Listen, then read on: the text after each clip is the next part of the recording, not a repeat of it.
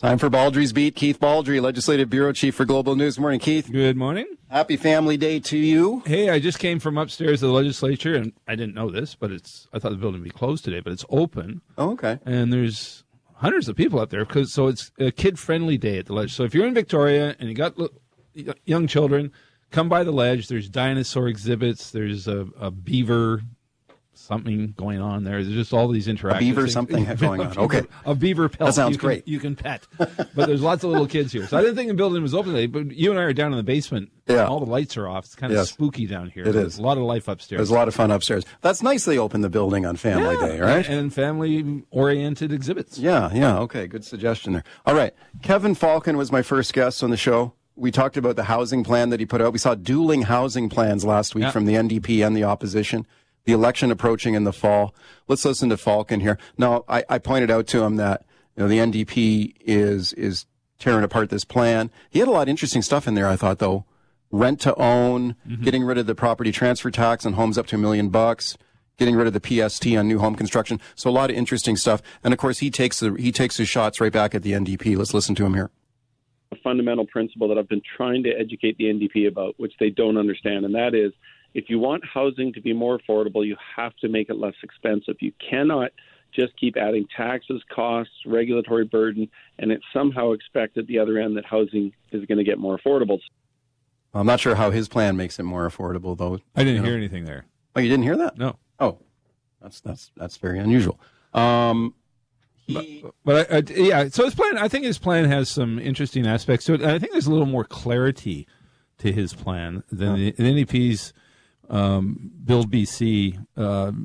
Still a little sketchy in the details how that's going to work. But, his plan, rent to own, is pretty, understandable, I think, for a lot of people. Waiving PST, tinkering with the property transfer tax. This has become an addictive source of revenue for governments, including his former government, to be clear here. The BC Liberals and the NDP are very much addicted to that property transfer tax, first brought in by Bill Vander Zalm, because it's, approaching $2 billion a year. When it was first envisioned, it wasn't really a huge revenue stream, but it has become a big revenue stream. So Falcon wants to start making some moves with that.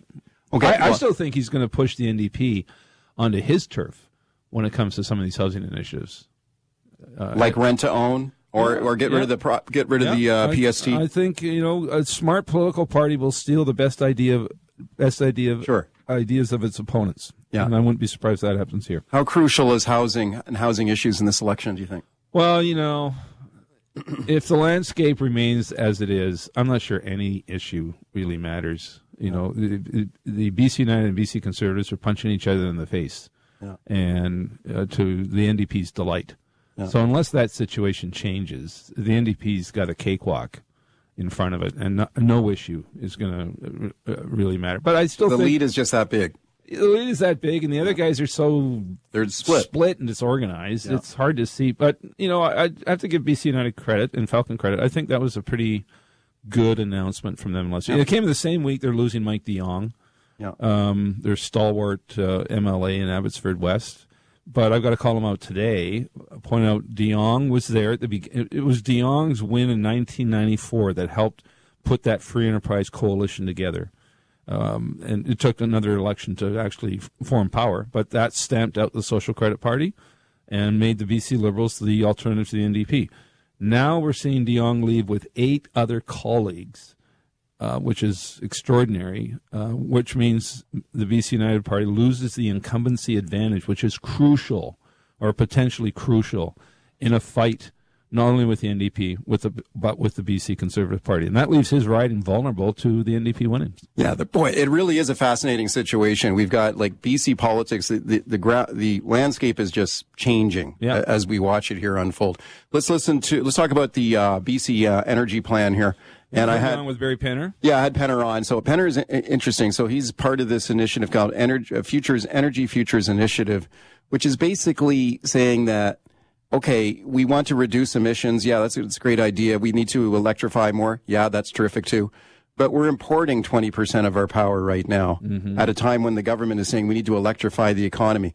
We have these super hyper aggressive targets here to reduce greenhouse gas emissions in the province. Let's listen to Penner here about whether we can actually meet these emission targets here. Here he is. I have a prediction to make. I don't think we'll be meeting those targets. And that's the sad truth. We do need to reduce emissions, absolutely. But it's proving to be much more challenging to transition away from our traditional energy sources than I had hoped. It is a tall order. Yeah, so he basically says that, but don't forget, he was the environment minister in BC. He got a lot of these emission reduction targets started. So he's saying that realistically, though, can these be met? It certainly does not seem like they're realistic targets. Not at all. And again, it goes back to replacing dirty power or emissions with clean power. And when we've got record low reservoir levels, and not just in BC, but right through the western United States, which means we can't import clean power. Yeah, it's going to have to be coal-fired or so-called dirty power, and that's natural gas plants. That's the great conundrum we're facing in BC. For years, for generations, we relied on the legacy power of BC Hydro, all hydroelectric dams, which is great. But now the drought has caused a severe impact. So BC Hydro is going to have a power call, I think, within a couple months, very soon. It's going to be almost entirely wind power. Our understanding. But, south of the border, we talked about this before, there's a massive wind farm being proposed in Washington State. Huge local opposition to it because, again, it's in their backyard. Wind farm is not, huge wind turbines. They're noisy, they're big, they're unsightly, and residents don't want them. So we'll see what happens in BC. Right now, my understanding is the wind farms would be located generally in the Peace River area, which is sparsely populated.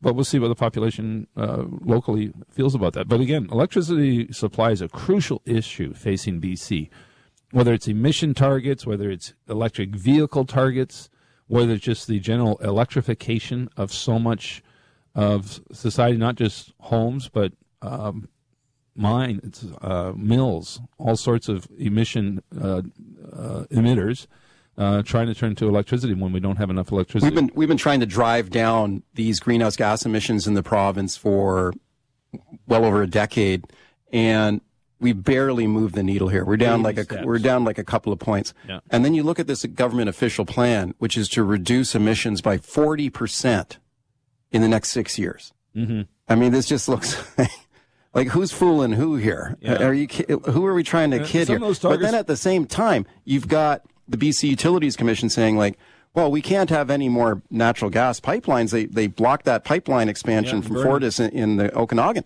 because we've got to reduce our emissions. Well, who are we kidding here? No one's going to meet. We're not going to meet these targets. A lot of these emission targets were set before the drought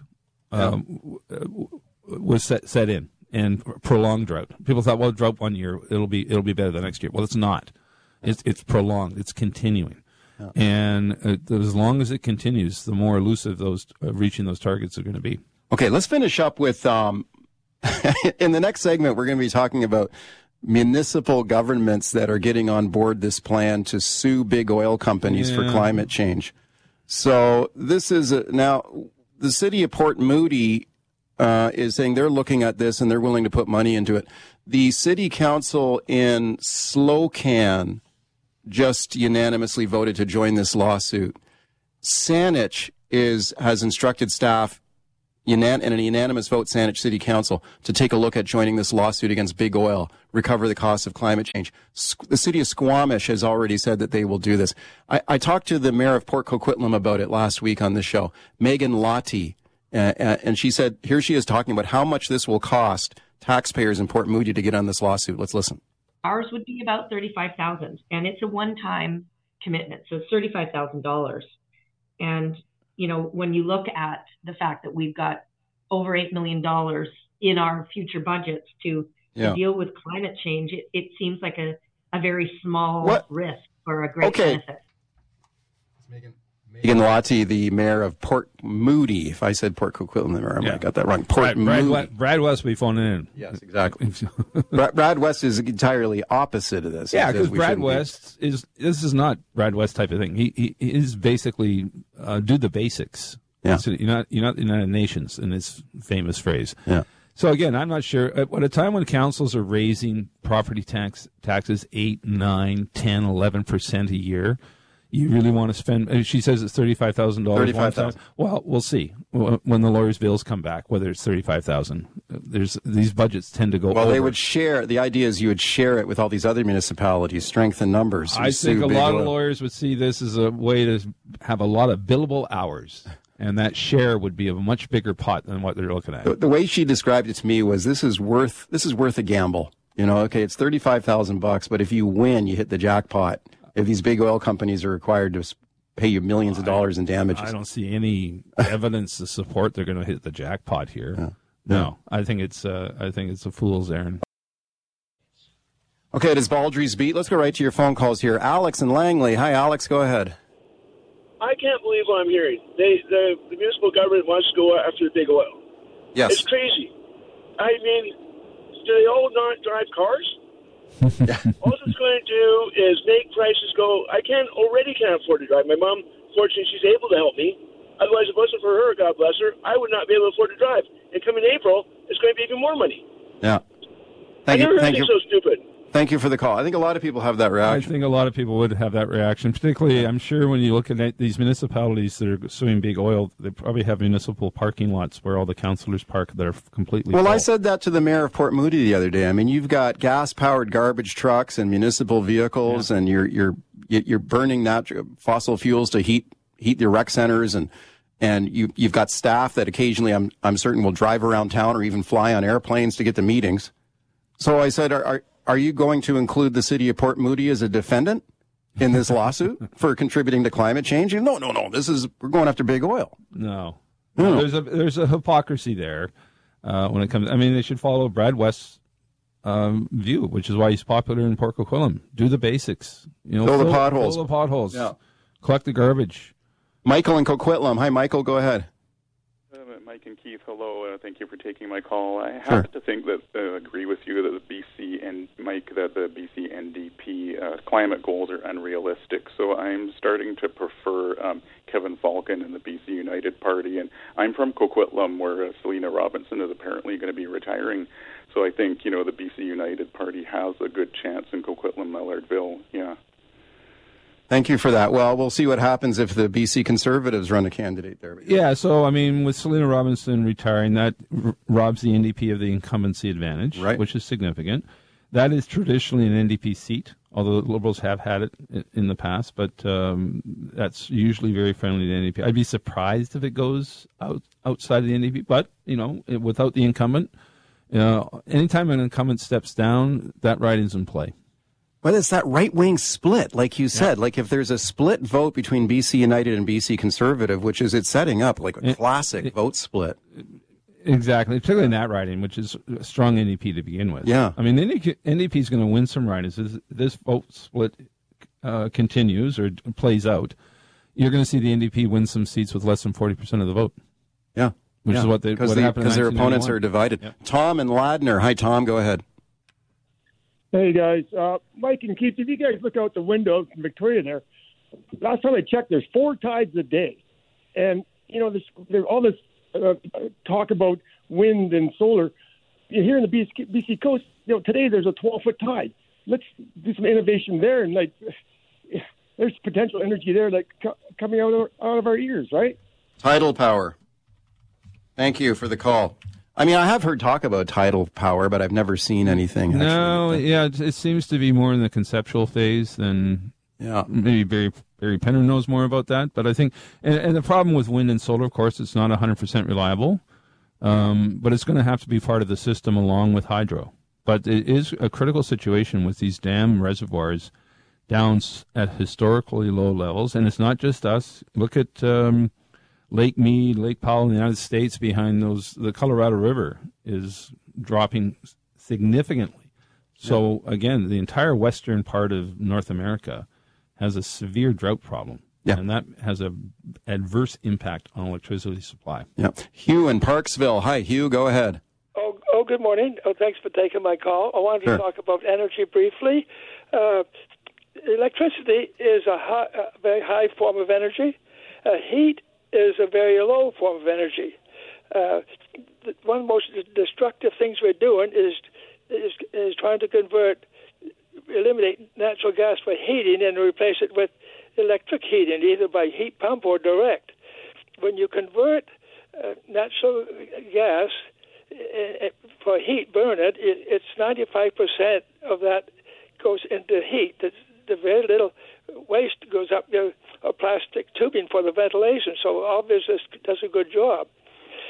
When you burn natural gas to make electricity, or anything, hydrocarbon to make electricity, you're lucky to get a third of that into electricity. You lose the efficiency. I got you. Thank you for that. 20 seconds. Well, I think circumstances will dictate a shift in government policy when it comes to the use of natural gas. It's not going to be eliminated. For most of us, crime is something we see on the news.